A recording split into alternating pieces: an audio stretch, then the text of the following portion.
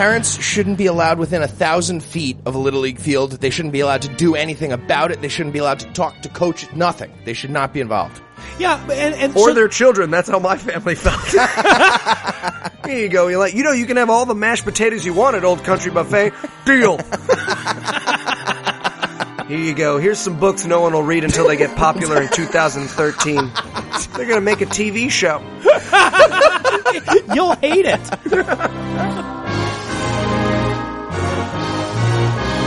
God-awful movies.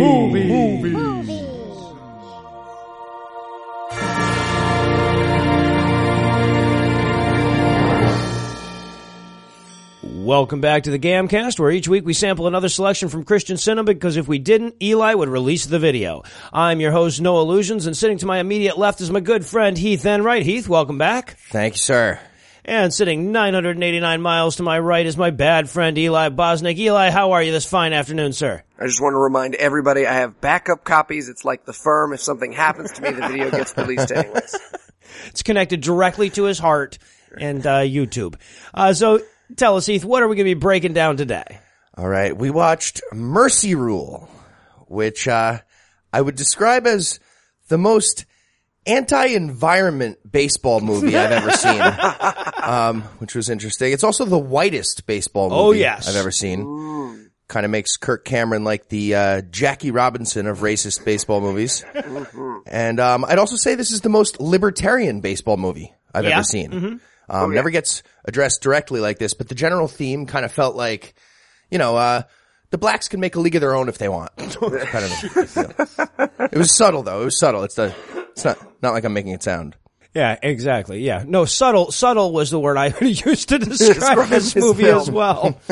So Heli? That's for calling Ashley Abby. I'm going to call you Heli. There we go. So Eli, how bad was this movie? Well, if you ever thought to yourself, man, I wish Kirk Cameron would use professional cameras and months of other people's time to film his home movies and children's Little League games, then man, is Mercy Rule for you, because that's exactly what this movie is. It's just Kirk Cameron using very, very high quality cameras and enough lens flare to kill J.J. Abrams to film his own movies. Interesting fact, this is also the least Christian movie we have seen. That it is. If Kirk hadn't cut in before the movie to tell us we were about to watch his movie and that there was faith in it, we may not have known this was a Christian movie at all. Yeah, it's a terrible movie, and I don't feel bad, but it is the least Christian movie we've seen. Yeah, no, Jesus never even gets a mention. Yeah. And if you want an idea how bad this movie is going in, here's the tagline. I checked this out. This is what showed up on the poster. And there wasn't a poster, but had there been a poster, there is no quit in family. Yes. You know how there's no I in team, but there is an I in family. Yeah, there's an I and a my and a fail. So yeah, I think he has it wrong. Fucking terrible. Okay, so this occurred to me late last night as I was trying to fall asleep, and hopefully you guys can help me out with it. Can the following two statements simultaneously be true? Number one, I have made good decisions in my life. Number two, I have seen Kirk Cameron's entire filmography now. Oh, I think it's a tautology. I don't think you can say one without the other. I also had this thought. Do you think Kirk called Leonardo DiCaprio to congratulate him on that Oscar? Oh no, his Growing Pains days, number's been blocked for years. Hey, remember when I was billed over you? I was billed over you once, bitch. Remember that? Oh man, you gotta stop using that Star 89, man. I'm gonna call the cops again, Kirk. Don't do that, come on. We have a fun thing we do. He calls the cops and files a lawsuit, and I jerk off into a bag and mail it to him. The Lord told me to. Ray said it's okay. He has to taste it first to make sure that it's not poison. That's right. As long as I do it into a bag, it's not against the rule of Onan. You just can't let it hit the floor. That's right. That's why I have them all bagged and cataloged in my basement. A lot of people don't know that's actually what the song Let the Bodies Hit the Floor is based on. Oh, God. Sin of Onan. Very religious people over there. Well, I mean, obviously we can't throw around exciting terms like Kirk Cameron and locally owned waste disposal services and then expect you to contain yourself for long. So we're going to pause for a quick break, and when we come back, we'll break down the 115-minute Little League montage that is Mercy Rule. Hi, I'm No Illusions. And I'm Eli Bosnick. And I'm Heath Enright. And there's nothing we like more than listening to podcasts. Except for blowjobs. Giving Sure. and getting, yes, But there's nothing better on my drive to work Or when I'm working out. Or when I'm doing science in the lab. than listening to our favorite podcasts that include, The Eli Bosnick Story. Commentary on the sporting prowess of the characters in a movie. and of course, puppy rape jokes. That's why we're so excited to present you with episode 32 of God Awful Movies. Better yet, I got to do this one with my wife. Oh, hell no. I'm not going to watch that piece of shit. Never mind, but Heath is here. I sure am. So enjoy our podcast because I know you're gonna love it. Podcast. Crank it up. Love it. And we're back for the breakdown, and because Kirk Cameron knows that everybody starts his movies thinking, I don't know about this shit, we're going to open the film by trying to convince you to watch it. He opens the movie that you're watching with a pitch for the movie. I mean, he might as well That have you're opened the movie watching. with, no, don't turn it off, don't turn it off. I know it's me. But just give me a chance. I'm not even going to talk about Jesus in this one. I'm not even going to talk about it. We just eat food and play baseball, huh? Mostly ice cream and pizza, yes. Which is the first indication, and I'm going to talk about this a lot. This movie is just so that there's light and movement on a television screen. Yes. This is the music for dogs of cinema. It's just like things to play so that it doesn't freak out that you're not home. The movie. Yeah. Also, by the way, Kirk Cameron looks more and more like Jamie Lee Curtis every day. It's amazing. And I don't mean in like a good way or a bad way. He just legitimately looks like Jamie Lee Curtis more and more. Yeah. I wrote, you could push your thumb into Kirk Cameron's eye without him feeling it. He'd just be like, what's going on, guys? Hey, guys. One of the units went black. Do we need to replace it again? Ray! Also, I just want to throw out there, the producers for this were Cam Fam, which is very clearly just like his home movies, and yep. Hero 4 Baby. Hero Yes. number 4 Baby. And so I wrote in my notes, nobody puts Hero 4 Baby in the corners. Of course you did. And here's the sad fucking thing. This is the second Cam Fam production that we've watched. We have watched his fucking home movies before, and we came back for more. And here's the clever way they managed to work in the exposition.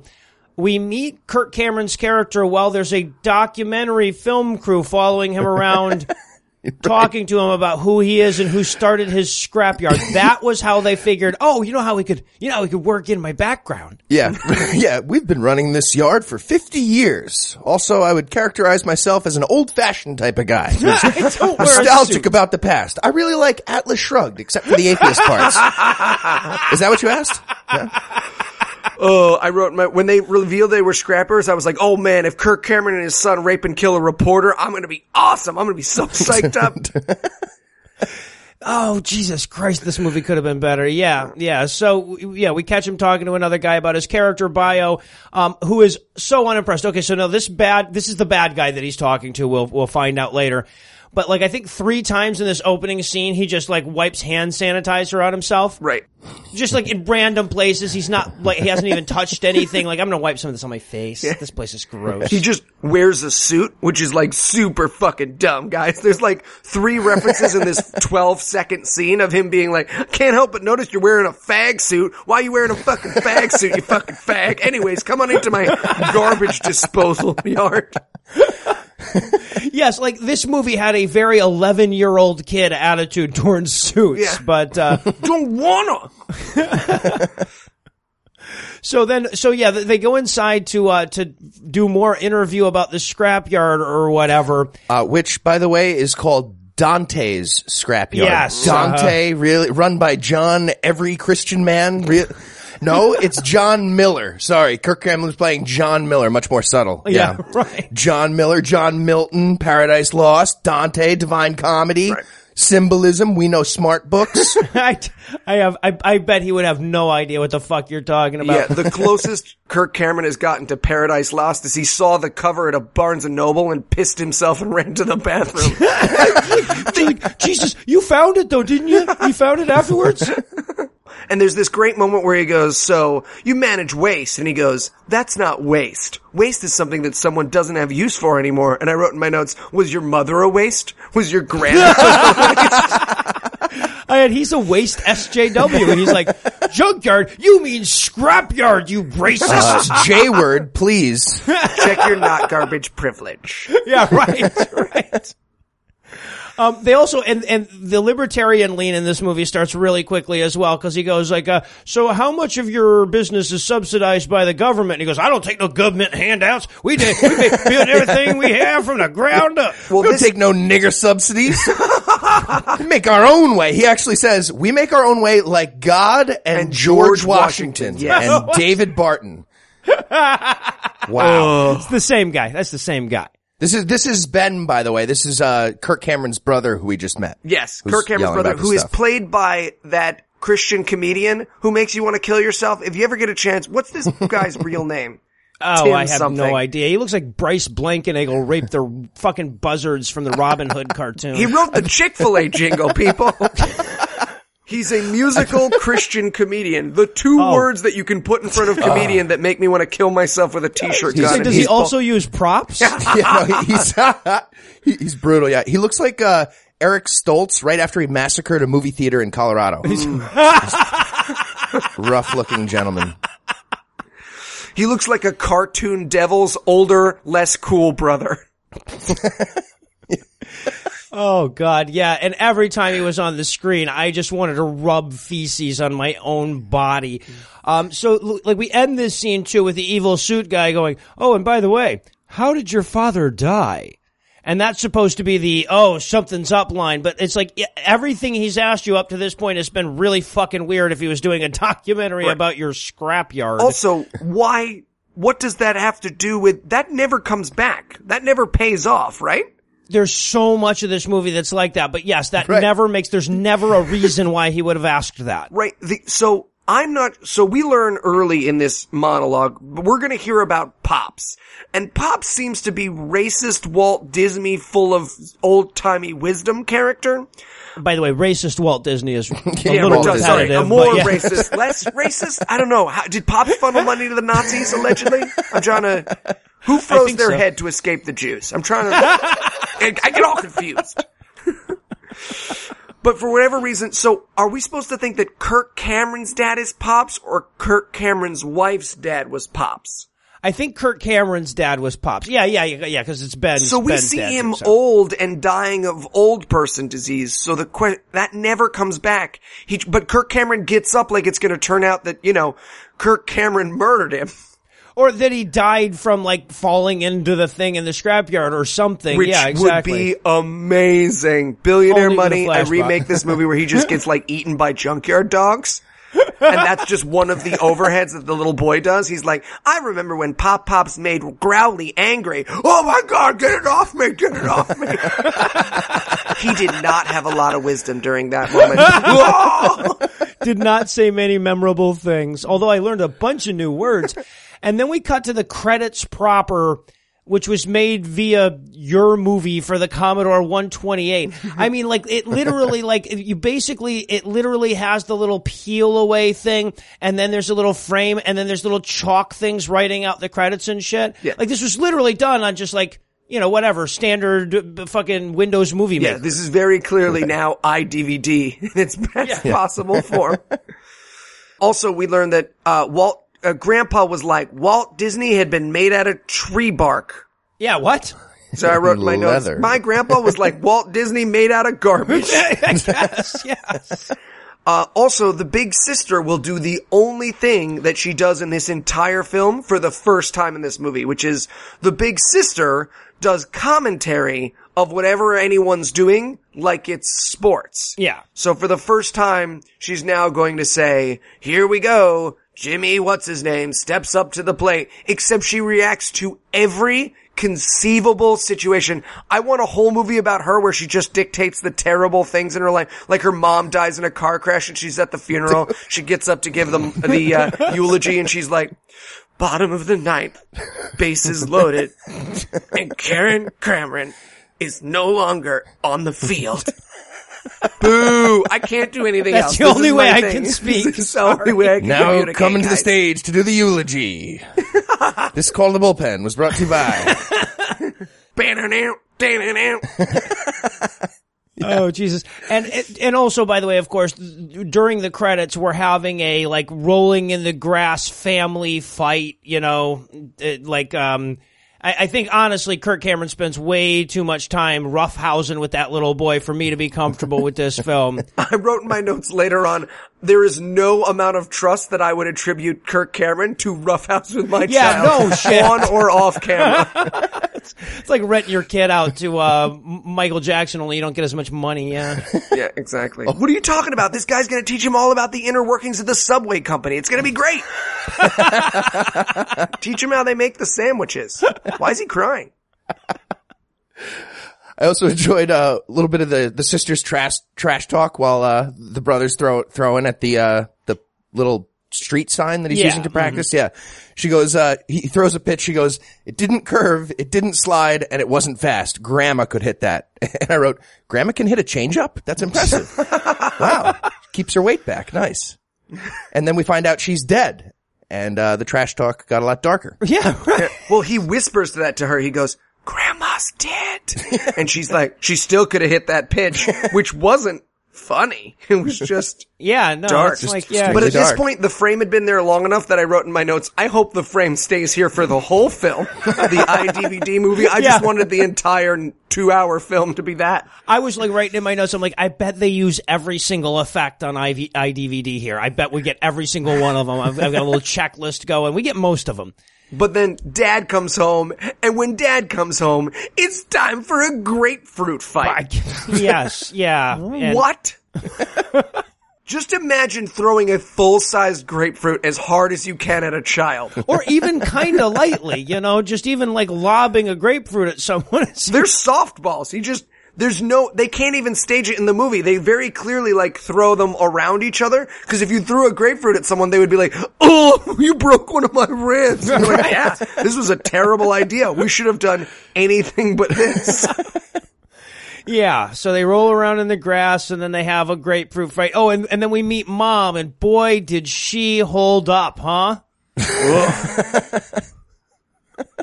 No. Nope. Disagree. She does not. Disagree. She looks like Zelda from Pet Sematary. My God, that woman. I just wanted to like feed her a cracker every time she was on screen. She looked like the chicken lady from Kids in the Hall. She did. If you're looking for work, Chelsea, we might have something for you. And then we cut over to them snuggling by the pool. Yeah, right. The, like, hey honey, now that I'm paying you, you have to pretend that you like it when I touch you scene between Kirk and his real life wife, Chelsea Noble, who, by the way, was built, and everything she's ever done, it's been Chelsea Noble. In this movie, she built herself as Chelsea Cameron. Cam fam, you know. Also, by the way, no infinity pool? Not impressed. This guy's supposed to be the heir to a scrapyard fortune, we're supposed to believe? Come on. Where's the hammock? And I love to. Okay, so this is basically how we meet the characters. The wife turns to the husband and says, "What did we do to deserve perfect?" And like, your husband runs a garbage yard, honey. I mean, I'm not trying to like belittle that profession. It's important and all, but that's not perfect. Yeah, exactly.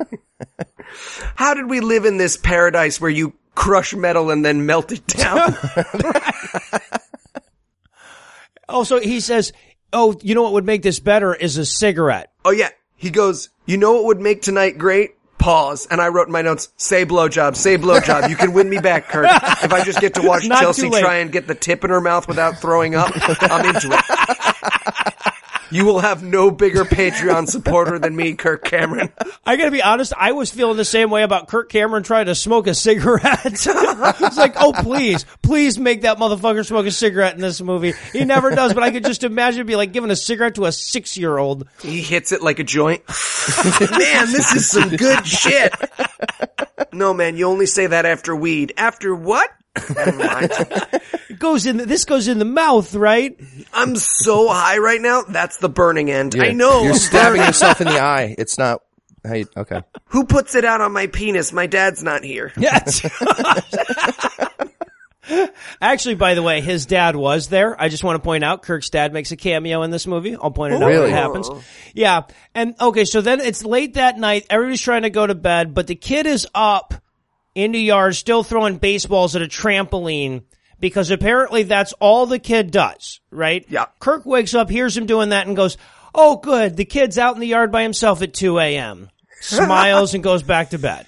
My child has obsessive compulsive disorder. Right. But I gotta mention, holy shit, this kid has actually played baseball. Yes. Amazing. He was throwing it correct. Like, he was kind of short arming the pitch a little bit, but I'm splitting hairs. He has played baseball. Awesome. In comparison to our other movies where he would be throwing it backwards. Yeah, right, exactly. Holding it between his teeth and trying to chuck it with his neck. Yeah, exactly. That's a frisbee. Doesn't matter. I'm going to strike out the goalie. And so now we cut to our first of 79 being at the baseball game scenes. And the way we're going to get there is them getting out of the Jeep, but doing it gangsta. Yeah. This was ridiculous. This shot would have been appropriate if the Reservoir Dogs were about to kill some zombies at a Little League field. That would have been then a reasonable way to start this scene. If not, no. And it's not. Yeah. This movie is gangsta the way your mom saying Ricky Ricky Raw is gangster throughout. Just imagine your mom. You've seen that Canadian lady doing her anti-trans rap. It's about that gangster. That's the level of Superfly we're looking at in this film. I could just imagine this whole movie. I'm imagining this too. Kirk Cameron standing over the shoulder of the editor going, "Can you do that thing where it's like slow motion, but we still move fast and stuff? Can you do that? Can you do that? Kirk. Do you have Comic Sans? Can you do it in Comic Sans? Can you do You smell like blood. Why do you smell so strongly of blood? Not the question, friend. That explains why he did it anyway. Also, all the teams have, like, real baseball team names. So, like, the main team's the Pirates, but the first team they play is the Mets. And I wrote, oh, that's no fair. Now we know they're going to win by default. Not if they're playing the Pirates, but yeah. The Pirates are pretty strong these days. Yeah, that's so fucking so weird. So are the Mets, actually, weirdly enough. Yeah. Wayne Gretzky. I'm still not expecting it. I'm sorry, did you say Wayne Gretzky? I used up my sports. I thought you wouldn't know. No, that's Wayne Gretzky does play sports. You're totally right. He does. He's a sporter. Elon knows. He used to. Elon Is he knows. the one who raped a bunch of people? No, you're thinking of all the other athletes, I do believe. You're thinking of the NFL. I think it was Wayne Gretzky. You're thinking of the NFL. Yeah. Yes. And by the way, okay, so this is where we're going to meet my favorite character in the movie by leaps and bounds. We're going to meet Coach here. And I've just got to say, I feel like this actor the entire time is just like, hey, you know what? It's a paycheck and I don't have to get kneed in the head by a small Asian man. Yeah. This is Gud Martzkuk, or whatever his name Bob is, who's a Scruton. former MMA fighter and a professional wrestler You know, twisty. who now teaches, like, street karate. Oh, What? On like a pay-per-video thing on his website. oh, gotcha. So I actually did some YouTubing of this guy, and believe it or not, this is the least crazy thing he's ever done on video. Because this coach character is violently schizophrenic. Oh, He is yeah. deeply, deeply unwell, as we're going to learn. But this is the first time we meet him, so I wrote in my notes, Coach looks like a recently fired bouncer. Yeah. He looks like a white supremacist who found Jesus. He didn't stop being racist, he just found Jesus. A lot of inappropriate tattoos for your kid's little Yeah. league coach, too. I wrote down, Coach looks like he should be testifying at a Barry Bonds hearing. Yeah, right, right, exactly. I just carried it to him, man. It is what it is. Yeah, so Cody, the little boy who's the narrator and the person playing Kirk Cameron's son because his real son couldn't quite cut to muster, I guess, hits the ball real good and runs around the bases real good. But before that happens, I've gotta mention yes, this. you do, yes. He gets up to the plate. They show you a shot of the infield. Get ready for sports talk. And they show you the shortstop. And the shortstop is fucking left-handed. Left-handed shortstop. Shortstops aren't left-handed. A left-handed shortstop is ridiculous. You can't throw to first base properly. The angles, it's like having a surgeon with herpes. You just would not do that. You don't do that. By the way, I just want to point out, because I'm not a big baseball fan at all, but I actually walked into the room when Heath was like paused on the left-handed shortstop scene, and he is like literally having an issue over here. He's like standing up, like fucking calling people, fucking writing letters to his congressman and shit. He was very upset about I that. just watched a movie about whether or not it's okay to bully your way into a child's cancer ward and whether or not evolution is real, but I have a line. There are no left-handed shortstops. Yeah. Fuck this shit. Next show, it's just us. So, Heath is no longer associated with the God Awful Movies podcast. We do not Release my content to me, Heath. Release my content to me. Seriously though, if you Google, has there ever been a, and then the letter L, it says left-handed shortstop in the MLB. No shit. And no, pretty much never. In like 5 Not million what autofills innings. in on my Google, but that's fine. We don't even talk about it. The letter L always becomes lesbian in mine. Yeah. Yeah. But, yeah, so then legal gets filled in a lot. Yeah, has there ever been a L? Yeah, that's going to be legal way too, and then we'll just leave it there. Legal age 4. Age of consent laws are bullshit, am I right? Come on, who's with me? Thunderfoot, let's get it going. It's going to be just me next week. Guys, God's Not Dead 2 sucked. Sucked. I bet if Eli was here, he'd say some funny thing about how fat she got. Heath ditched me at the theater again. He keeps doing that. He said Deadpool was great.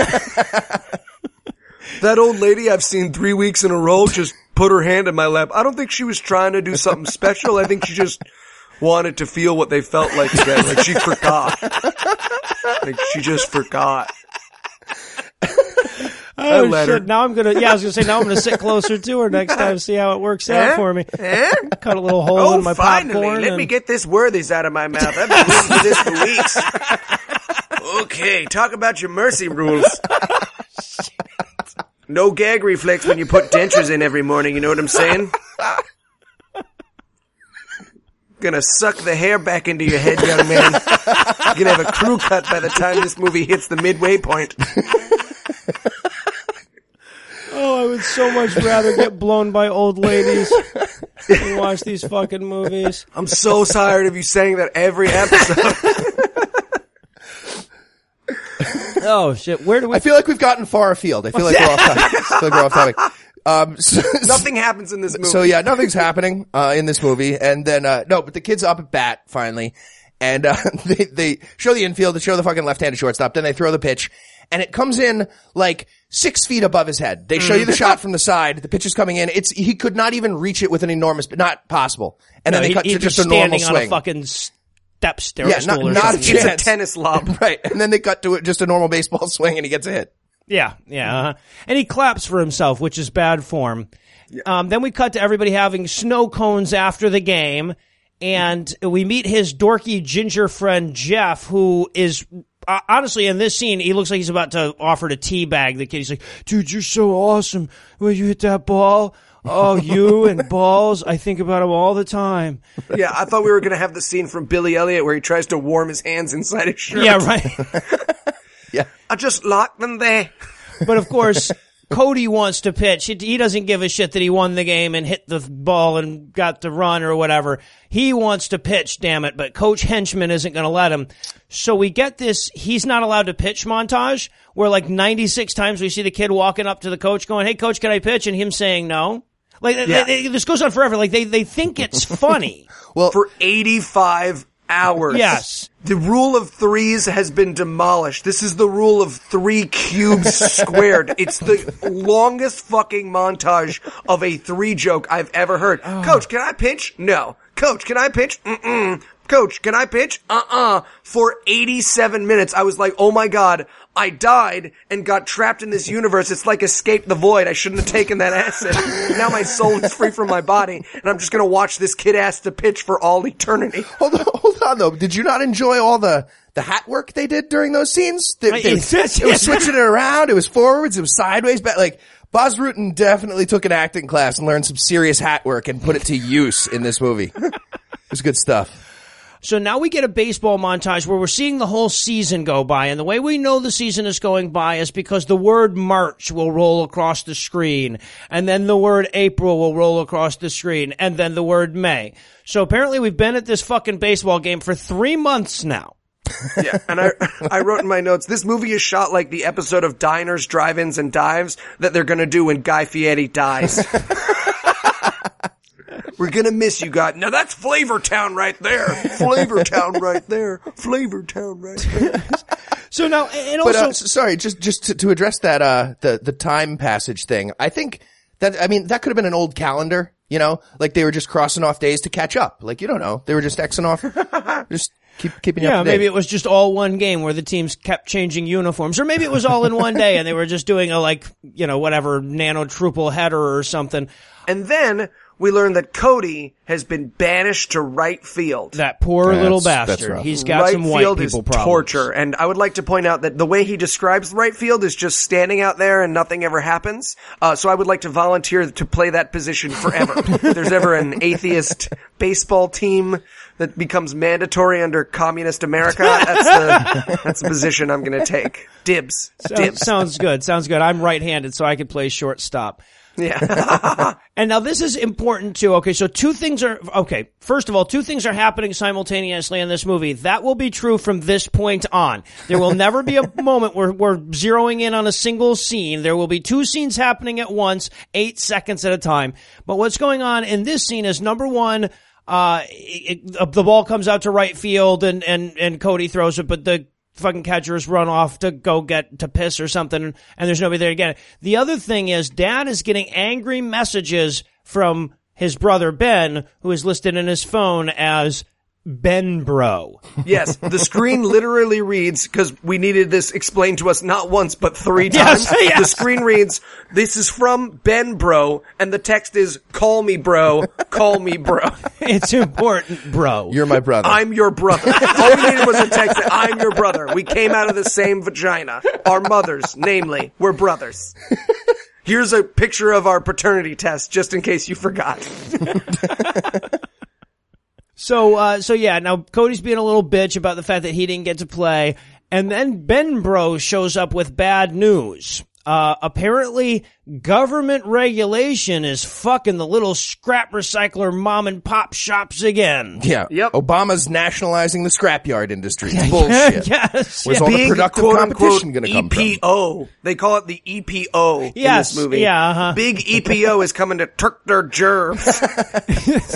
Yeah, right. And of course, this entire shot is being shot into the sun so that we don't have to look at Kirk Cameron and this comedian guy, which was awfully nice of him. I would have much rather watched an eclipse with my naked eyes. I wrote, I can't see you're shooting the sun. I'm wearing sunglasses at night to watch this movie indoors right now. This is very uncomfortable. Also, we learned that bastard from before, he's not just some documentary maker, he's an eco-lobbyist. And they say eco-lobbyist like child rapist. And he even goes an eco-lobbyist for hire. Oh, like, yeah. You're not a lobbyist if you're not for hire, guys. This eco-lobbyist wants Kirk Cameron's face off. Yeah. He is not a good character. This is a bad guy. This is a bad guy, we're gonna learn. But Kirk Cameron's not worried, so he says, "Come get a cone." And then we get the hilarious comedian doing about 27 minutes of improv on, a cone? What's a cone? He's like, "A snow cone." He's like, "Oh, snow cone? Yeah, I'll get a cone. Cone. And you can tell everyone, like, could barely contain their laughter. They were like, "Oh man, when you said I'll get a cone, I shat into a bucket and ate it. I couldn't. You're hilarious." Also, I want to point this out too. This is how little attention this movie is paying to itself. When the brother shows up and he says, "Hey, look, here's this guy. He's an eco-lobbyist for hire." He's like, "Yeah, I know that guy. That's the guy we talked to the other day." All right. We just had a 3-month montage. This movie has lost track of the fact that 3 months have gone by because now they're talking about this guy that they talked to yesterday. That one, like, when that hit, I had to stop the movie for a few seconds. I had to walk around. I had to take a little walk around the block and say, okay, it's that kind of movie. They're not even paying attention. All right. It's going to be one of those. If they're not paying attention, why should I? Yeah, right. Nobody obviously took notes on their movie. We are the first humans to take notes in this movie. When we got to the end of the movie and it says written by, I'm like, bullshit. Nope. Not Improvised. buying it.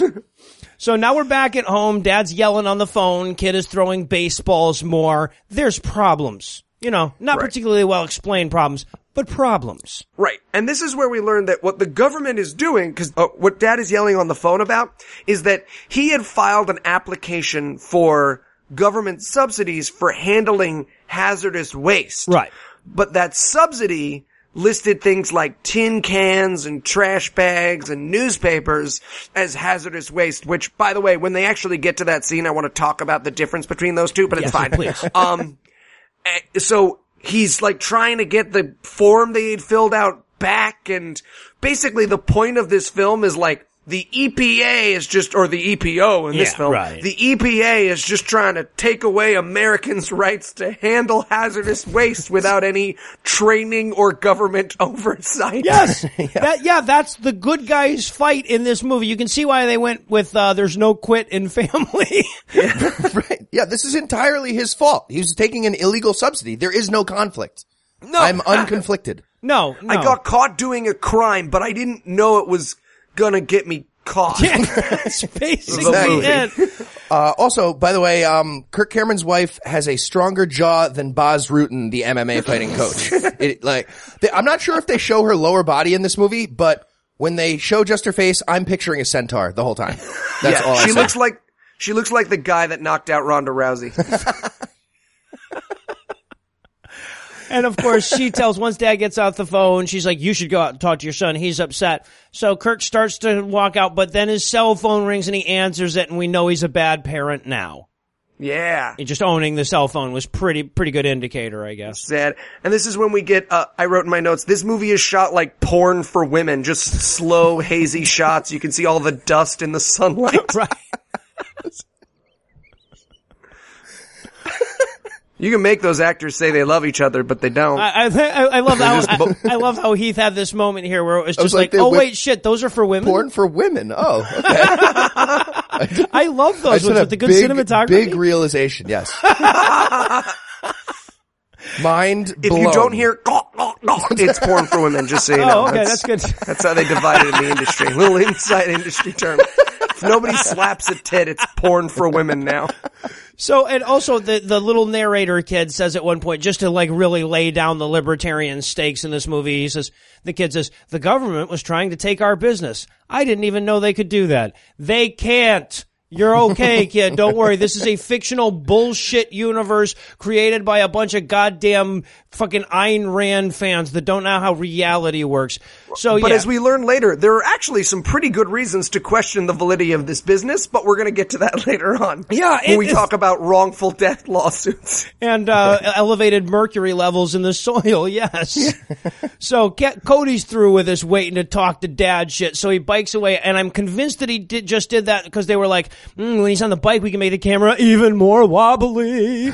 Yeah. And this is where we get Cody giving us some of Pops' good old-fashioned wisdom. Pops held a machine gun in World War II.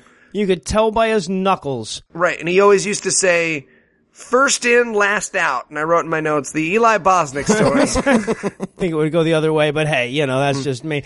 He also says, he's listing all the great grandpa wisdom, like, Cody, if anybody ever messes with your sister, you make like a stung rodeo bull. That's actually one of them. And then he has other wisdom about fighting people who anger you. Right. You got a problem, you go eye to eye with them, no matter who they are. So he rides to the coach's house, and I wrote, oh my God, he's gonna go fight his coach.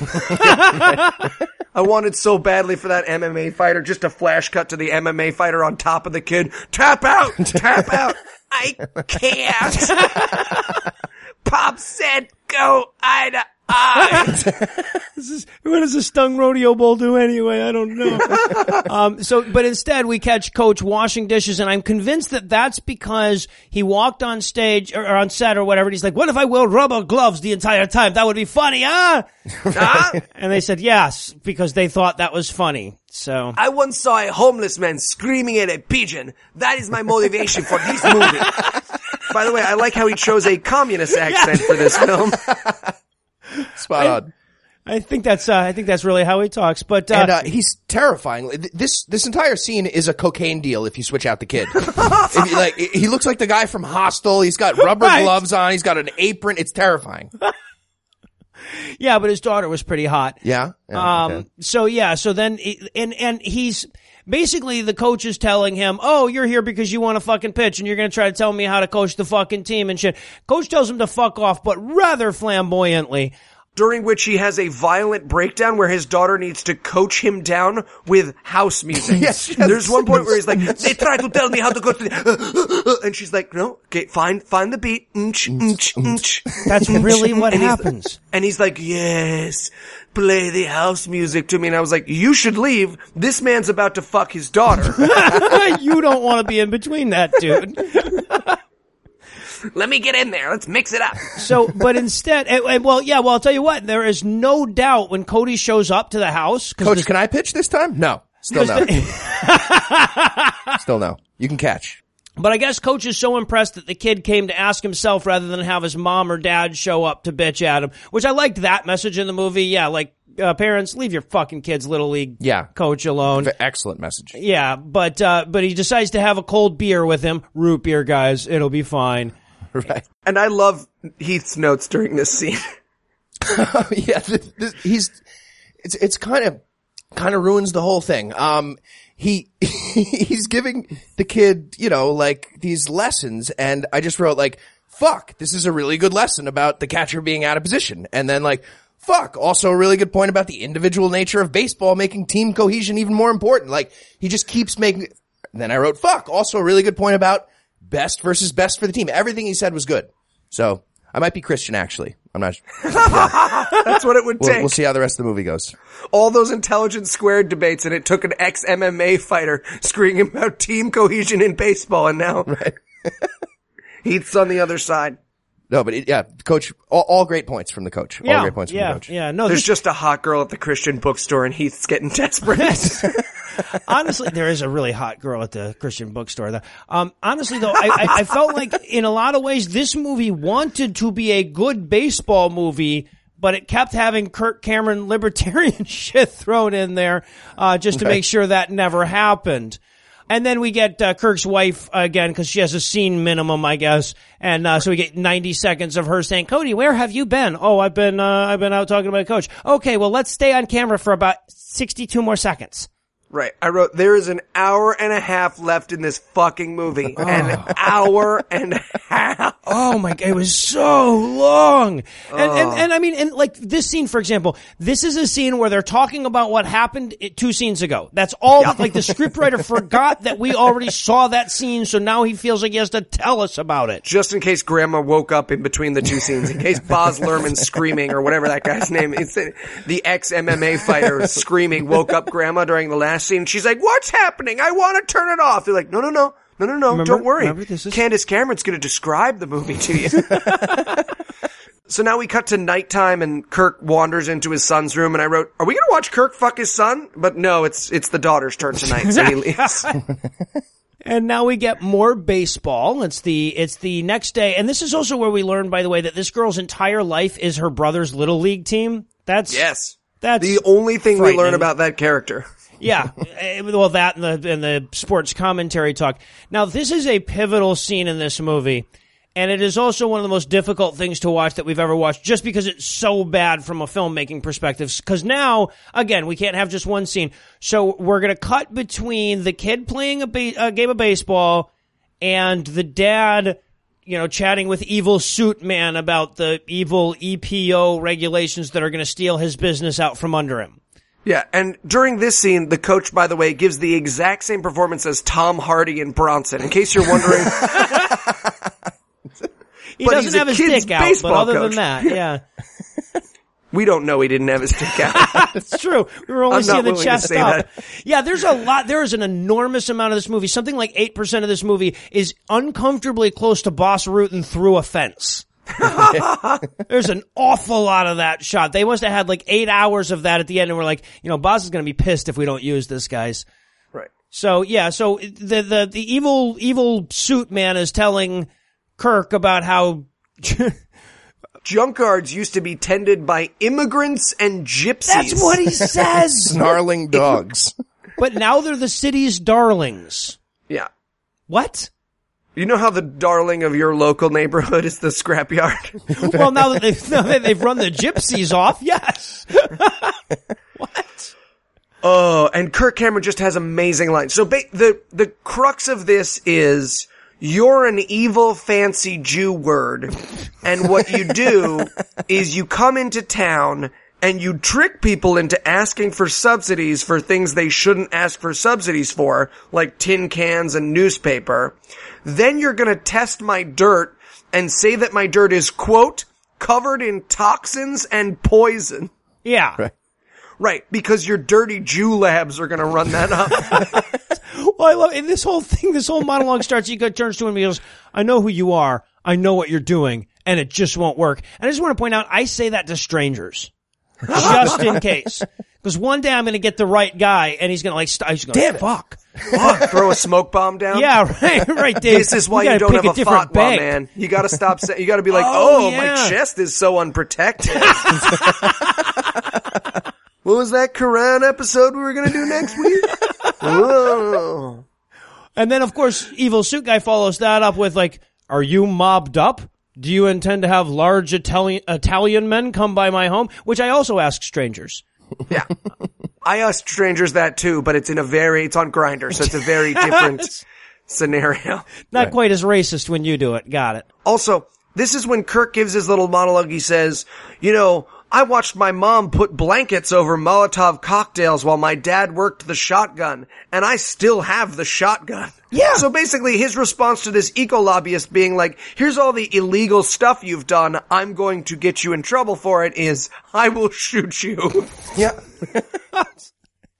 Right. Well, and the entire thing, okay, during this scene, Kirk Cameron reads a prolonged portion of a recycling subsidy contract to us. He goes through and explains what the bad guy's plan is in like 6 steps. Literally, he's going, step 5, you go to the city council and have them change the definition of hazardous waste. Step 6, you do this. And then the bad guy turns around and explains all the same stuff to him again because he's already done all of it. Yes, he's already done all of it, including, but this is the kicker that the guy pulls out at the end, they have a wrongful death lawsuit. Yeah, but that never comes up again. Did he murder somebody? Comes up again. Will not but be answered. It's something that should be addressed. Right. That their scrapyard has a wrongful death lawsuit against it. Well, also the evil suit man when he's saying like, you'll never test Kirk, because Kirk keeps saying, you'll never test my soil. And he's like, oh, I already tested your soil. And he goes, yeah, I think everybody agrees that there were harmful levels of mercury. And I'm like, that's a real problem though. That's a real thing. That's not like a made up like Jew lawyer word. Yeah, that's right. That's like kids who can't read anymore. Yeah, distressing levels of mercury in the soil. That's really bad. That's the reason we need that EPO. Right. Now we know what the governor of Flint was doing. He's watching this movie. See, it's just a fancy word. We're fine. A little brown in the water. It's iron. It's good for your bones. It's only black kids. It's fine. Jesus. They weren't going to learn to read anyways. Now, of course. No, of course, in this, during this scene, we're also, again, this is getting interspersed with footage of the baseball game. And this is where, like, Cody gets to go up and pitch. Finally, coach brings him in to save, and then he gives up the tying run. During that moment, my music note was, Ken Burns was like, this is a little much. Mine was Kirk standing behind someone saying, make it sound sad like the sad scenes in Crouching Tiger. And this is also the greatest line in the entire fucking movie by no question on that. When it becomes clear that evil Jew lawyer man has, whatever, like, enacted his 6-point plan against Kirk's scrapyard business, he says, check, mate, rape, and pillage. Exactly. The Eli Bosnick story. Also the Bobby Fischer story. Holocaust denier. Fucking racist. You don't want to point to a piece of paper and say rape unless you're about to defend a CBC radio star. That's all I'm saying. Unless you want to defend... Nah, he's an innocent man. Just in case you didn't get that this was the bad guy, checkmate, rape, and pillage. The eco-lobbyist is the bad guy, just to remind everybody. Yeah. Right. At this point, the guy might as well blink his eyes sideways. Right. Yeah, if he gets all the Horcruxes, we're all fucked. Yeah. So, and then, of course, in the meantime, Jeff, the little ginger kid from earlier, comes on to relieve Cody, and he goes back to Bitchfield over there. And Kirk Cameron's response, by the way, to this final, like, hey man, I've got you, checkmate, rape, and pillage, is to pull a baseball bat out from under his desk and try to hit him with it. Exactly. The good guy. The good guy! His response is, I will fuck you to death with this bat. Nope, never mind. Never mind, they're filming. They were! That was the plan. The bat was the ace up his sleeve. That's why he was all confident this whole time. Makes no sense. You sure you don't want to turn the cameras off? I plan to assault you with a baseball bat. Also, we get the Mercy Rule name drop twice. Yeah, they said the name of the movie. Which is great because that's the 'Cause it has only nothing time to it's do with the movie. remotely relevant in this Absolutely film. irrelevant to this movie, yes. There's no baseball mercy rule. There's no There's not metaphorical even like mercy rules a happening. blowout anywhere. Yeah, No, there's no nothing. mention of like God or mercy. Nope, nothing. But unfortunately, that's all this movie has to offer us in the way of stakes, so I guess we can pause for a quick break here. But before we do, let me give Act 3 the hard sell.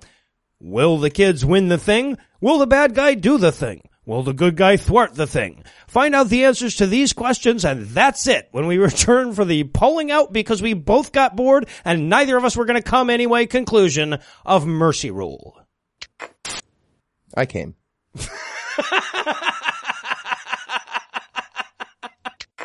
John, come here, boy. Get your Miller bacon over here. Yeah, Pop? I got some wisdom for you. All right, go ahead, Pops. When the game gets going, you go to the game. Sorry, what? When the game gets going, you go to the game. Yeah, I'm pretty sure that doesn't make any sense. If you can't find sense, try looking for dollars. Okay, what does that mean? Sir, your father has terrible dementia. Maybe better just to let him rest. Right, yeah, okay, probably best. I made a poop worm.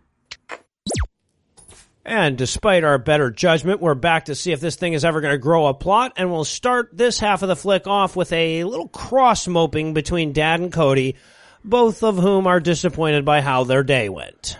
Right. And basically, this scene with the son is, you should be happy for your friend, your baseball team won, but he's not because he's an asshole? I think that's what we're supposed to get, yeah. And the sister, of course, is talking about nothing other than how awesome Jeff is and how big his dick probably is and everything else. She is so impressed that he retired. Didn't he only need one out? Anyway. Yep. She's super impressed that he managed to strike that kid out and talks about it for the next, 26 minutes of this movie. But Cody's so mad about it that he throws a baseball through the fence. Yeah. And by the way, they show the shot from the other side of the fence after he breaks it, and there are burn marks in the fence now. There's like embers and smoke coming off the spot where the ball went through. It's fantastic. It's like Wild Things 2. I'm really happy to say I don't get that one. So yeah, Cody's pissed It's a because he didn't. fantastic baseball film. I recommend it for everyone. A lot of Jesus in that one too. Charlie Sheen when he was just starting to go crazy. Oh, see, now I'm gonna have to check that one out. He was Wild Thing in Major League. Nice. So yeah, it's a little tie-in. So yeah, he breaks the fence. Music I'm note. in Major League too. I just realized. That was his character's name. I like the comparison to Wild Things too. I thought that was apt. I thought the Wild Things was apt. Yeah, whichever one has the most tits. Let's go with The one with Warriors the more tits. 2, Secret of the Ooze. Go for it. I don't know. Is there a Wild Things too? I don't even know if there is a Wild Things too. Yes, there's a Wild Things too. I have a friend who is in it. So yeah. The music note I had, by the way, here is we're trying our damnedest to make it seem like something's happening. My music note was, "You can't take the sky from me." Right, so we get this really long scene too. Like I said, we're cross-moping. We never settle on one scene in this movie. So at the same time that Cody's being upset that he didn't get to be the hero, Dad is staring at his dad's old Mustang for some reason. And his dad's photo. And Grandpa has a photo that says, "I didn't care for the Jews and I told most people about it." Well, I love he's got two pictures too. He's got one of him young while he was in the war, and the other when he was like 103 and in an oxygen mask. He has nothing in between. That's it. Those are the two pictures. But Kirk Cameron's so mad about the Jew lawyer taking over his business that he decides he wants to destroy not only his father's car, which has been sitting in his garage, but his father's photo as well. Which is also still in it. Yeah. He throws the photo into the car and he's like, "Scrap it." And the guy's like, You want to destroy the last remaining photo of your dead dad? Yes. Yes, I do, because I had a bad day. All right. Well, also, this is where we learn that Kirk is back on the cancer sticks, because right after that he pulls a pack of cigarettes out, and I'm like, oh my God, he's going to try to smoke, but he doesn't. He just puts one behind his ear. And this is where we cut to the little sister, or the big sister saying, "You're not actually unhappy for Jeff, though, right? Because that would make you evil." Yeah. So she even says, like, the bad guy in a movie. And I'm thinking, yeah, except that none of this is interesting enough to make a movie about, but otherwise, you have like to be that. happy for Jeff.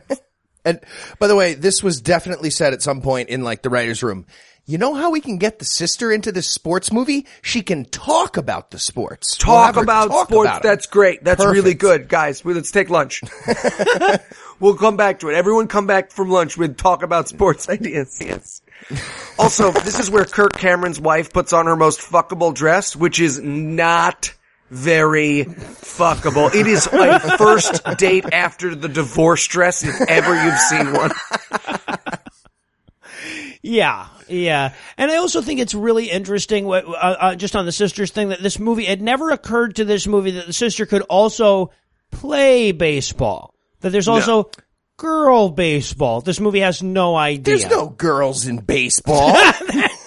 What? There's no black people in baseball. No, that neither.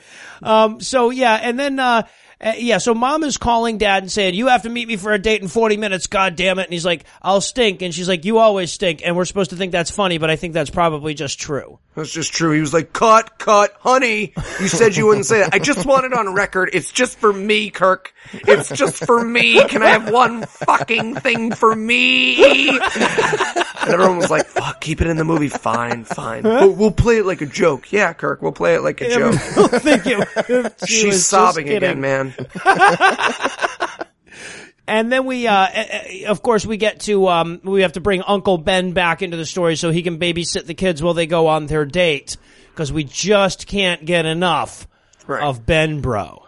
Right. And their version of a date could not more clearly be a cheesecake factory. Oh, yes. They use a word like Rositos, but just a cheesecake factory.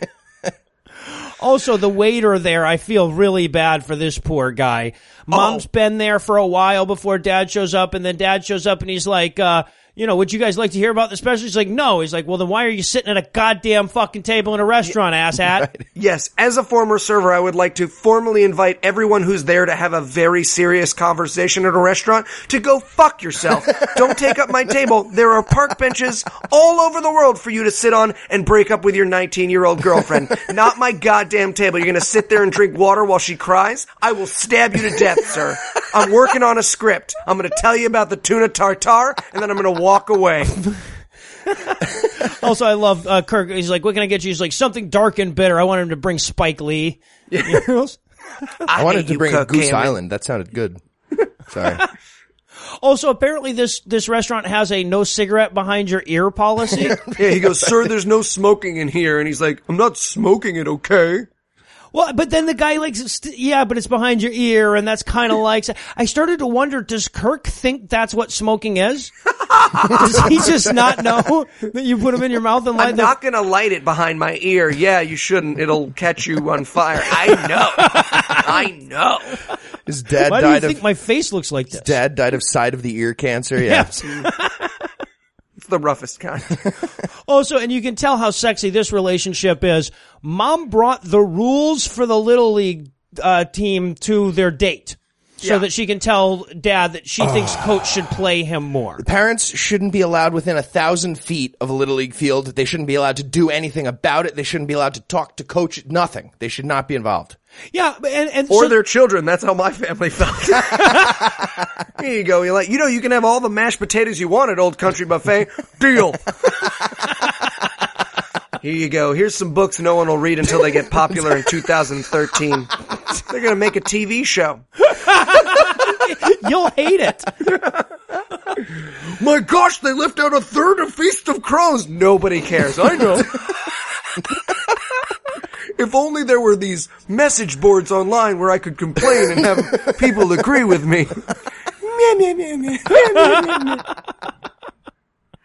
And during this whole conversation, okay, so Kirk has to break the news to Mom that the evil government's going to come and take their business. She's busy bitching about the coach not playing the son enough, and this whole time the poor fucking waiter is just like, "Hey, you guys want to order food now?" Because mozzarella sticks. I'm bringing you mozzarella sticks.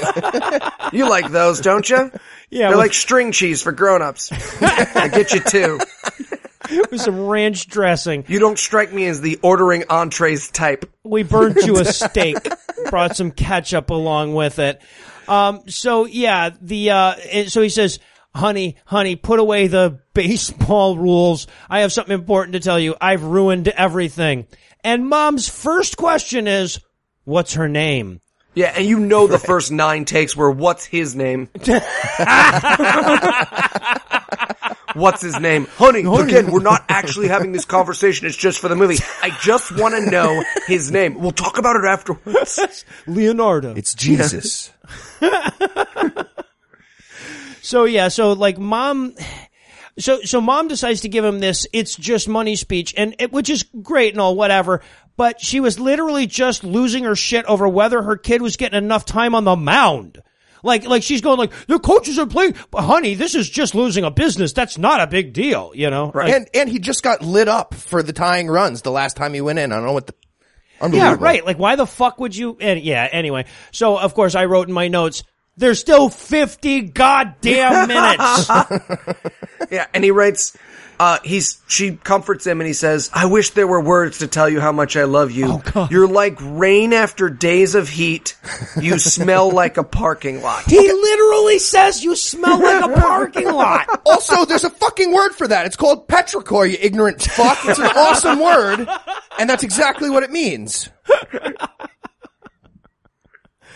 Yeah. So he tells her that her breasts are like pillows and asks if he can fluff her pillows.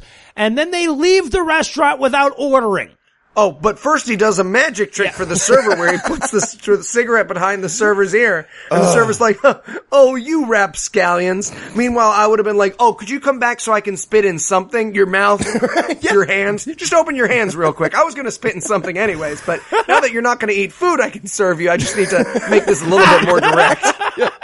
Do not touch my ear. So unbelievably creepy. We're adults. Yeah, right? Yeah. Side note, I once had a woman put a tip for me when I was bartending in her teeth, and I took my phone out and just took her picture. So that's the level of punishment. The only punishment I can think of that's worse for leaving the restaurant is Kirk Cameron's career. So it kind of plays out when you think about it. So they get home, and apparently while they were gone on the date, Uncle Ben had taken bitchy son kid over to his buddy's house so he could congratulate him for winning the game and stop being a mopey little whiny bitch about it.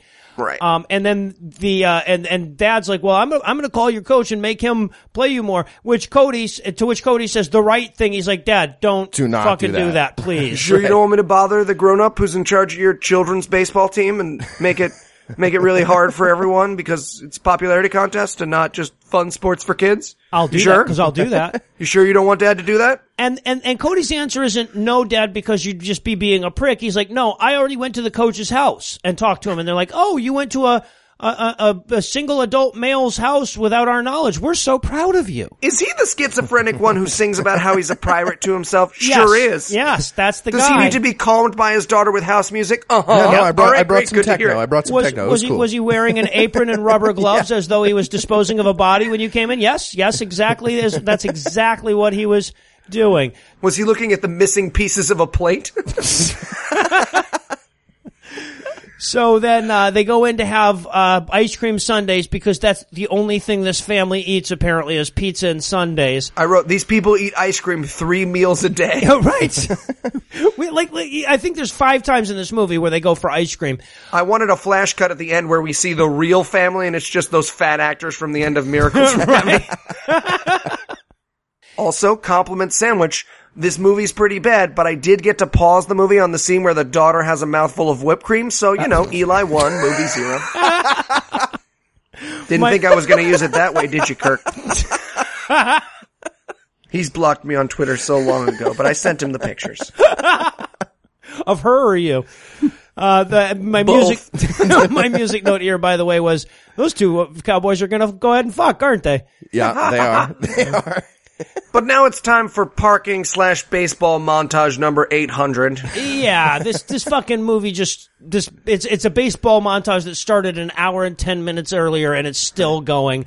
And my music note for this montage is, this Christian rock band watched a Zach Braff movie when their mom left the bus. Quick, guys, quick, get it. Garden State, get it in there. State, you got it. Also, Dad's wearing a suit at this point, and we've already been told a number of times how much Dad hates wearing a suit. Mm-hmm. So he drops the daughter and the son off so that he can go to City Hall. Now, apparently, him and his brother have this plan to go to City Hall and talk to some people about the evil plan of the eco-lobbyists. But the way they're going to do that is just like sit in the waiting room and follow people around when they try to go to the bathroom. Excuse me, sir? Yeah, that's not how City Hall works. I mean, all of the people have offices and shit. Right. Don't you own a scrapyard, sir? I can't help but notice you're peeing. Nice penis. Can you make poison legal? You personally? So after their failed day of going to the office, they're out in the parking lot and Kirk Cameron has removed his shoes and socks. Well, that was so that Ben Bro could work some of his comic genius. Yeah, some really solid comedy. Oh my God. Does a physical object exist in the universe that Uncle Ben can't make funny? If it does, it is not a napkin or Kirk Cameron's feet. Slate it. Yeah. Yeah, foot humor. It was gold. And then they start talking about Dad. And apparently, okay, so they needed them to reminisce about something that Dad did. And what they came up with was apparently back in the day, Dad had a Satan-themed ice cream truck. Yeah, that blew fire out of Yes. flamethrowers. Yeah. It was a Mad Max themed ice cream truck. Yeah, right. Witness me!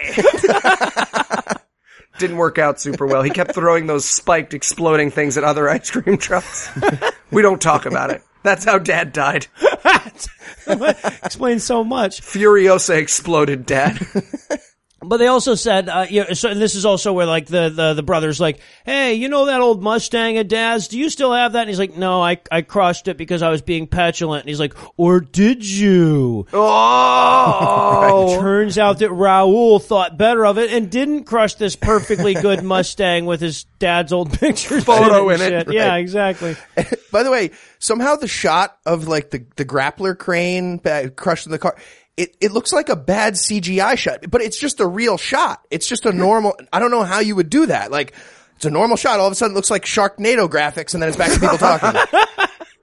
This movie had an amazing way of taking like things that actually happen and making them look like you couldn't actually capture that on camera. Right. Yeah. And then we see Councilwoman Sadie Ryan. Oh my God. And this was somebody's ma. Yes. Holy shit. This was a Kickstarter goal that someone hit. Right. She could not be less comfortable on camera. She like walks to her ex and then she walked too far and then she had to like walk back again. It's phenomenal. You can see it if you watch these movies with us. Again, I do not recommend it, but in this scene, she like overdoes her mark and then she like, oh wait, hello, Mr. Cameron. Sorry, Smith. Miller, whatever it was. Yeah. But we learned very quickly that Sadie is on their side. You know, she also thinks that toxic waste should be legal rather, to juggle. So she promises that she can get them 5 minutes at the city council meeting tomorrow. And I'm thinking, the public city council meeting where anyone who shows up gets to speak? Do you guys know how these work at all? No? Apparently not. Yeah. And then we cut to the end of the baseball game where the coach is trying to form words, but that tumor's just getting in the way. Just really getting in the way. Yeah. These are just words he's saying. I mean, they sound kind of like sentences, but they're definitely not. Like, he's talking like he knows what the nouns are, but the verbs are just noises to him. They're just noises, and he's just saying nouns with goal. Yeah. Now we pray for candy. Wait, other movies, sorry. Where is your Jesus now? He's in a different I wrote in my movie, notes, sorry. I feel like each day ended with Kirk gathering everyone around to say, guys, this is such a great time. And everybody had to pretend to agree. Yeah, or they can get a paycheck. Yeah. But Can we everybody go have home? a slice of pizza. Who wants to go out? Who wants to hang out? I mean, I've got the evening free. Oh, we'd love to, but I've got to go to the Penguin light switch. Microphone. The air between us. So then we get home and Dad's talking to his son, you know, and he's like, yeah, how'd it go at City Hall? He's like, well, you know, I had to wear a suit. I hate wearing a suit. You know, like a full grown man child would hate wearing a suit. Yeah. Right. Yeah. And then Candace Cameron, of course, comes out with her trying to look fuckable in that sweater, and it's not working sweater. Chelsea Cameron, yeah. Oh, whatever her name is. Who cares? Yeah. Well, Candace was a little too A-list for this. Oh, that's movie. DJ, right. Yeah, I that's apologize. DJ. DJ is now currently crushing her career on Netflix. So The new I Fuller apologize. House This holds is Chelsea up. Cameron. Yeah. New Fuller House kicks ass. Good stuff. Oh, great movie. I wonder what the Rugrats are doing. Can we get a rebuild of that? I want to see Chucky's bad relationship with his ex-wife. Yeah, hell's Fucking yeah. cunt. Yeah, I'll say it in front of the kids. So now we get the waking up and making breakfast montage. This movie is 92% montage. And also like 92% sun. Because again, they're Yes. filming the sun. Like now I'm watching this through holes in a shoebox. This is ridiculous. I will say though, these people eat very well, and the most enjoyable part of this movie was watching them make and the food they were having. Yeah, we get a nice American obesity montage. That was cool. Starring flour, heavy cream, and bacon. Yeah. That's The bareback Contessa. horrible slow motion. My music note, by the way, is a Casio keyboard is getting raped.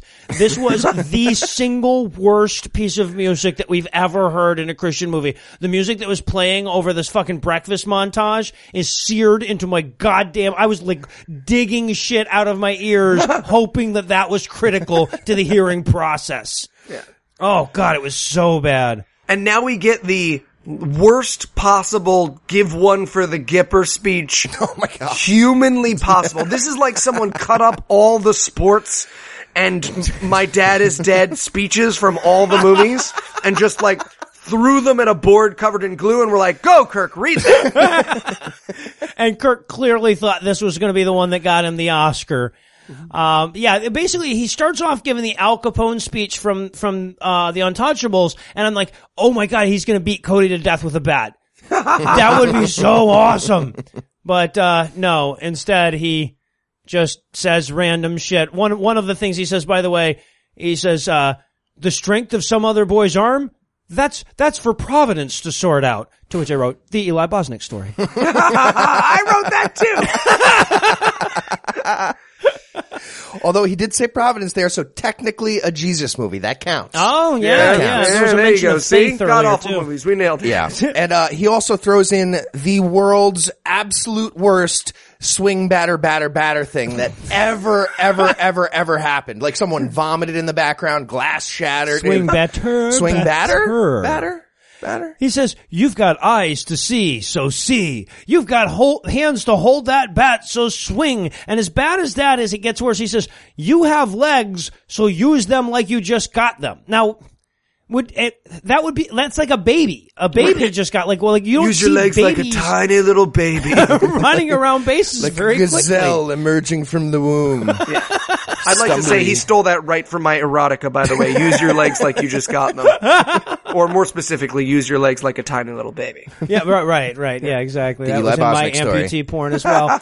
And then as though things weren't melodramatic enough, we get the introduction to the baseball game that's about to happen. Now, When you say introduction, do you mean like Normandy related introduction? Normandy related Okay. introduction. Yeah, just checking. Yes, It was in the right place. Because we learned that Little League is just like D-Day, and the people who died at D-Day did so because they were cowards who froze up.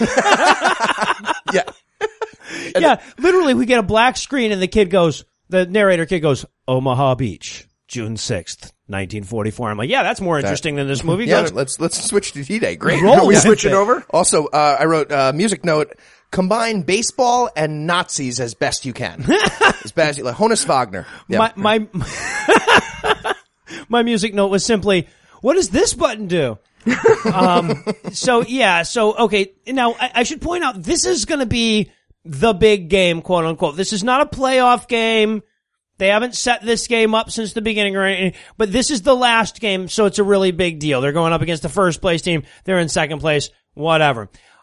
So we get a little them getting their asses kicked montage in which the coach does the whole The Pirate schizophrenically Kings? singing to himself. Yeah. Loses his mind, eats a handful of sunflower seeds without shelling them like a monster beast.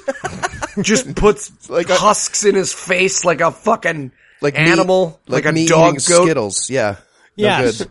And once again, we can't be on one scene, so we have to also cut between that and the meeting at City Hall / Jedi Council, where Kirk is supposed to be, but he can't go because his son's playing baseball. Right. So, Ben Bro has to, hang out there for him, I guess. And, sorry, this is a small thing, but during the baseball part of this little, cut back and forth, they have a rundown between second and third base. Mm-hmm. And that's bullshit. You make the play at second base, not third.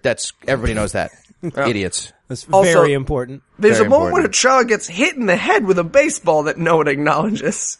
Yeah. No, that's how one of the scenes ends, and then we just ignore that from that point on. Yeah. Like, are you okay if that happens to you? I've never been near a sports field, but I imagine that would be upsetting. That they would stop and people would address it, but they just move on like it's him striking out. It hit him right in the helmet, so he probably was fine, honestly. But yeah, they yeah, don't address years it at and all. years from now, he won't be able to speak correctly. He won't remember but- his kids' names, but Yeah. whatever. For right now, he'll be That's what just sports fine. are for. The important thing is that he gets to advance a base. Right, yeah. Half the population does Sudoku puzzles, the other half drools out their grandchildren's names. I get it. Yeah.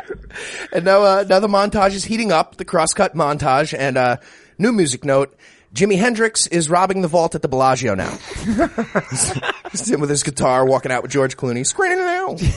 Some really bizarre shit going on with the music in this movie. And then we get Cody stealing second and third, and he's going to be the hooray guy. Oh, such a scrappy little player. I mean, I love this guy's story now. He legs out an infield single, he steals second, steals third. Unbelievable. Yeah. Unbelievable. Then he tags up and scores on a sac fly. Yeah. So yeah. excited. But now I need to talk about something because I need to know if this is real or if I had a hallucination. Everyone yells rally caps, Right. and then they turn their baseball caps to the side. I can't describe it. They do the Upside shark down. The thing. shark, yeah. So, Yeah, like a shark on their head. Is More that a hat normal thing? Do people do that? Yes. Yeah. I'm missing out. Absolutely. Rally caps, Missing yeah. out. I had no idea what the fuck. You should know from an outsider's point of view, I was just like, everyone went insane. Because the coach turns his cap inside out, puts it on his head like a shark fin, and then the entire audience just puts their hands on top of their head like they're praying to make their own shark fin. And I was like, oh, they're gonna eat one of the kids to summon Gurun Ra. Is this a part of every baseball game? Yes. Fuck, I gotta get ESPN. I'm gonna call Time Warner Cable back. That's the fifth inning stretch. Yes. And also, and this is pretty bizarre. Okay, we didn't really mention this guy, but the cameraman from the beginning that was filming Evil Jew Suit Guy, as they're walking out, like you get the impression, or you get a little hint of the fact that maybe cameraman guy isn't quite as evil Suit Guy. And the reason I bring this up is because now we see Evil Suit Guy's cameraman stalking behind the bleachers at a Little League game. Now, the only reason that you do that is because you're trying to look up skirts. Yeah. That's what EPA henchmen are always doing. That's standard. Yeah. I wrote, he's gonna assassinate Kirk Cameron for that sweet, sweet scrapyard money. Yeah, pretty fucking bizarre. But, then some kid we never met in the movie hits a home run. Because, good. I wrote, someone team hit a home run. Is that Cody? They all look the same. We need some minorities. Well, there was one Asian kid on the baseball team. That was the closest we got to diversity in this movie. And, by the way, the music switched again. Now it's an all-black drum line at a St. Patrick's Day parade. Yeah. I wrote, music note, we've kidnapped Hans Zimmer. I wrote, the lady penguins have returned with fish. So, okay, so now we got the big triple play on the close here. Okay. So, first of all, fuck you, a triple play, bullshit. But secondly, they slow it down so much that even if you understand baseball, it's impossible to follow what's going on here. Oh, I had no idea what was going on. It looked like they were just playing catch. Let me explain it as best I can. So he hits a line drive. Cody's playing first base. Cody dives and catches the ball near first base, near the base, near the foul line. And, so that's the first out. There were 0 outs in the inning, and there was a man on second and third. That's the first out. Now he throws to second to get a double play on the guy who went off second too much on the line drive. But one of my problems with it is the shortstop should be covering second here on this play because it's a play to the right side. And actually being a left-handed shortstop would have actually helped in this one instance because it would have been easier to throw home at this point. But now the shortstop's a righty. They could have saved it, but they fucked it up. Anyway, so then after they get the out at second base, that's 2 outs. That's a double play. Now the guy who was on third tagged up after the line drive catch, and he's allowed, once he touches third, to go back home, to run for home. And so he runs home, and now they have to make the play at home to get the third out. But they fucking clearly steal the thing from Derek Jeter. He runs, from playing first base to cover for the catcher who's out of position, and he runs home and he makes the tag on the guy at home. It's absolutely ridiculous. There is no such thing as a 3-4-3 triple play that ends at home plate. Fuck you. Absolutely not. That wouldn't even be a triple play because the infield fly rule? No infield fly rule when there's a second and third. Okay. Only if it's all I want to say is that we now are obligated to watch a Christian movie about Dungeons and Dragons or Magic the Gathering tournaments so that you can sit on the other end of the microphone while I'm like, you cannot play a charge card when you have 6 mana and a trap card in the hole. That's not Dungeons and Dragons. I think. Also, by the way, as this is going on, Kirk Cameron leaps out of the bleachers from 6 rows back to cling to the fence like something like a from screaming Alien. monkey. Like Steve Austin. Yeah. He's on the fence. Although Steve Austin would have done it in faster motion, I do believe. Yeah. But yeah, and I wrote at this point, like, I was promised Jesus and faith and shit. Fuck this movie. Right. So they win, and we watch the other coach of the other team go out, push over one child, and then hold another child, the pitcher, who I think is supposed to be very intimidating, in his arms. And I wrote in my notes, I want the other coach and this child to start kissing, and for the music to cut out, and for everyone to get real quiet. Billionaire money. And of course, sister just can't believe what she just saw. She's obviously flicking her bean to it. She has such post-sex hair. When we shoot to her, she has such post-sex hair. I think that's the only time in the movie we see her without her hair braided as well. Right. And the cameraman, the evil cameraman guy that was stalking behind, comes up to tell Kirk to keep fighting the good garbage game fight or whatever. Right. And Kirk Cameron's like, hey, coach, I'd like to bring these children to a city hall meeting. If you guys come, I'll buy you pizza.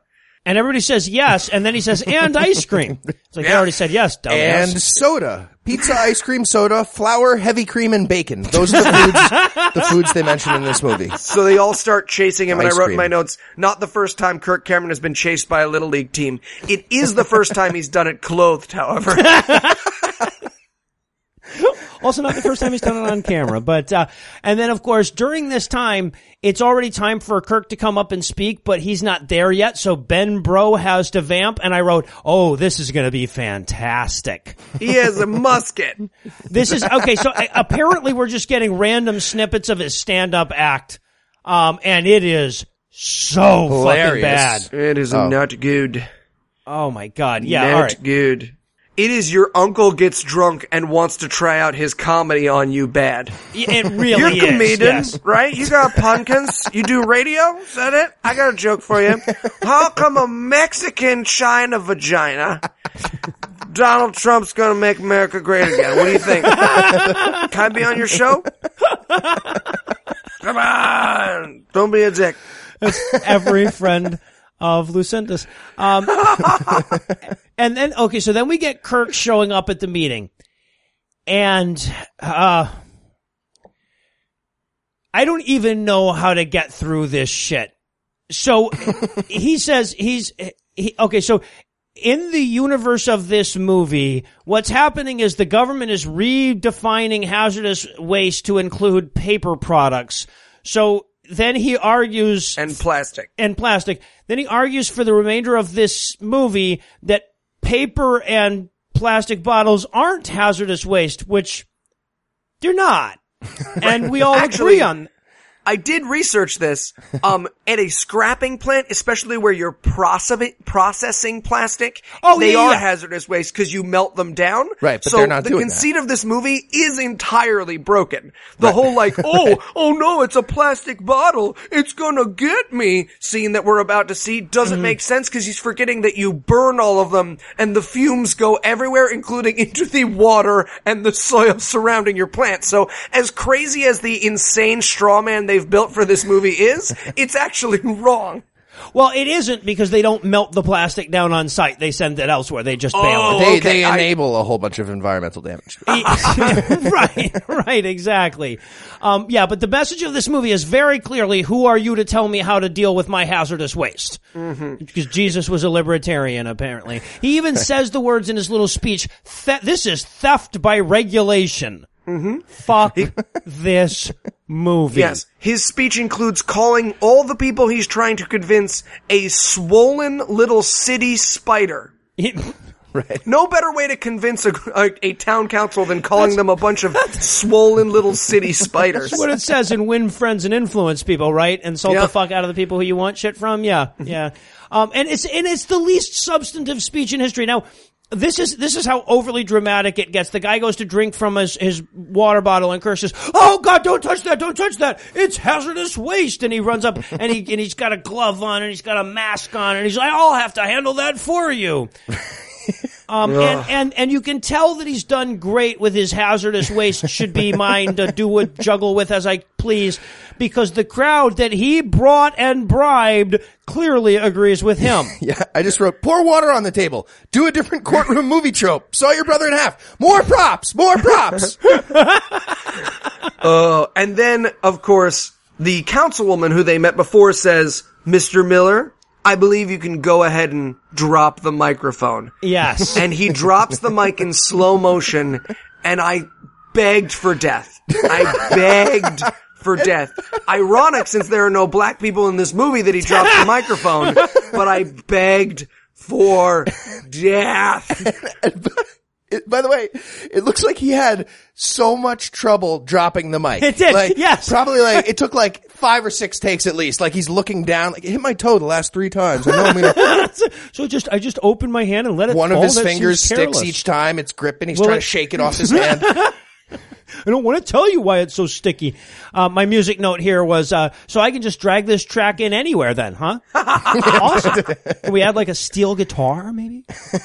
So now we cut to the sexiest scene in the movie between the sister and the brother. It is, I wrote it, like, if she never gets to fuck her brother, that will be so disappointing. It's very disappointing because she's doing her sports commentary thing, but this is her commentary. Here we see Cody in his native habitat, shorts short, but not short enough. That is exactly what she says. I had to go back and make sure. Yes. Soon he'll go find a mate. And then she looks at him like, it's me, by the way. It's me. You're gonna fuck me. And he's like, I don't want to fuck you. And she's like, you're gonna fuck me. It's crazy. There's no, I mean, I don't see how else you take that This scene. is dog tooth level incest. She's commentating the whole time, color play-by-play. We'll fuck each other. It'll be fun. I want to meet a girl that does that, who's maybe not my sister, but who does that. Yeah. Or your sister. Don't be close. I don't have a sister. So, and then of course, Ben Bro shows up in Dad's car that never got scrapped. And also he brings a puppy for the sister because apparently they felt like she needed some kind of denouement in this movie or something. This is a great idea. Giving puppies to people with kids is a fantastic social hand grenade. I love Yes. it. Right. I'm going to just start doing that.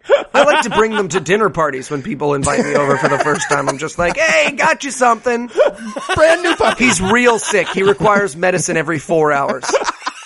Or he just shits. Shit. I get real close to the hostess's face. Shit. And then I leave. It's also a potluck and I haven't brought any food. I should point that out. Yeah, I like to do it to waiters. I like to go to their restaurant and not listen to the specials, not order anything, and then give them a puppy. And then just Leave a tie puppy the at puppy the to the tip. table. Yeah, exactly. And the last line of this movie is the kid goes, Pops used to say, go fuck yourself. I don't know what that one meant. Is that what it said? I just wrote, this is the last line of the movie, the end. That's how I remember it. Now, did you guys stick around through the post-credit scenes, though? Sure didn't. Sure Absolutely didn't. not. Okay, so yeah, I took one for the team here. So after the credits start, then we cut in with a scene of the cameraman guy, like somebody's looking over all of his videotapes, and he looks up and he says, "And you'll testify to that in court?" Okay. So now we're supposed to see that, like, the cameraman guy found a conscience, and the guy who says, "And you'll testify in court?" Kirk Cameron's dad. Ah! Estes Perkle can document everything that happened in Kirk Cameron's career. Turns out it was not Ray Comfort. Our theory has been thwarted. And then there's also a scene later within the credits where the evil suit guy is wearing his little girly robe with his little girly cup of coffee and gets arrested for the stuff with the thing. Right. And This then is what you get for trying to regulate the hazardous waste, yeah.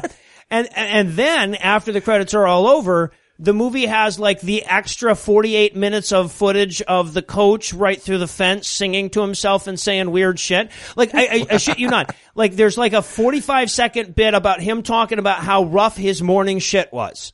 Cause he ate licorice the night before. That's actually how this movie ends. There's like 45 solid seconds of him talking about how you can't eat licorice and beans in the same night. It was the best part of the movie. Amazing. Now, as I noted at the outset, this marks the last Kirk Cameron movie on our list, and I'll be damned if I want to see such a good thing come to an end. I'm thinking that we've already seen him take on hazardous waste disposal regulation, Christians who think Christmas is too pagan, and uppity women who think their husbands should ask permission before hitting them. So do you guys have any thoughts on which villain you'd like to see Kirk tackle in his next movie? Ooh. How about the penguins from the Penguins of Madagascar? He could fuck them up. Yeah. Maybe Obama. Well, this was like Dinesh a proxy D'Souza already fight. did that. Oh, right. It's been done to perfection. All right. Now, obviously, when you've got A-listers like Kirk Cameron, Boss Rudin, and the Chick-fil-A song guy, you don't need any additional stars from us. So then, rather than asking you how many stars you'd give this movie, I want to ask you this. what is the least responsible thing that you would do with hazardous waste rather than watch this movie again? All right. I would put a Coke bottle inside of me, but to answer your question, I will be watching this movie again, so I'm going to continue being responsible with hazardous waste. I very much enjoyed this movie. Oh, see, I would use a barrel from Chernobyl to try to get the meatball out. Sorry, man, that meatball's staying at this point. Yeah, you push it up there. Every time it gets pushed higher. Yeah. It's easier if you put it in the Coke bottle. It slides right up there. You're all good. And well, that does it for our review of Mercy Rule. That's not going to do it for the episode just yet, because we still need to make next week worth looking forward to. So, Eli, tell us what's on deck. God's not dead too.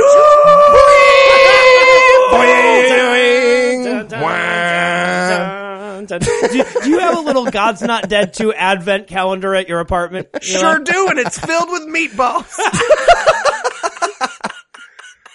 I have been waiting for this movie since before God's Not Dead 1 came out.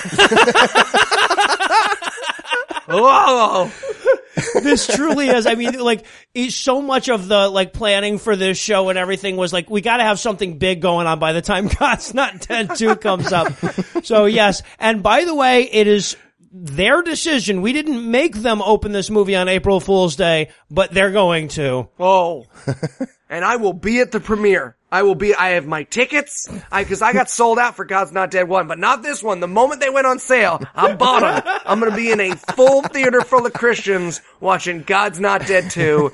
I can't wait. I cannot wait to see what they want me to text everyone by the end of this one.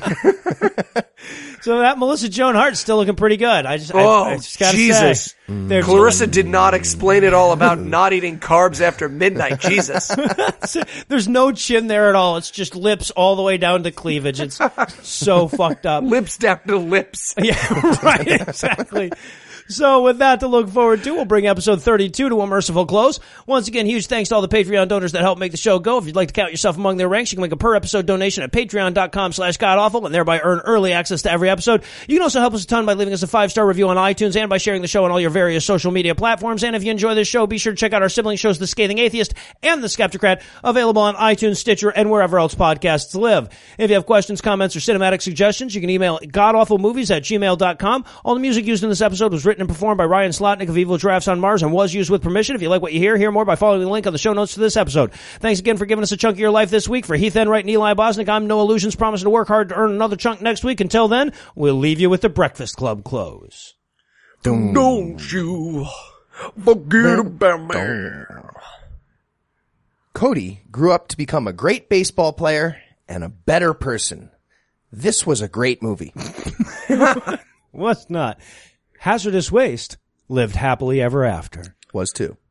The coach was eventually convicted of the brutal Green River killings. Living a great twist. I'm a pirate. What was he doing? Like Pirates of Penzance? Who the crazy. fuck knows? People punched him in the head for 12 years and he was like, I think Jesus came out the other side. And they were like, sure did, Boz Lerman, or whatever the fuck your name is. Let's put you in a wig and have you kick Ronda Rousey in the face.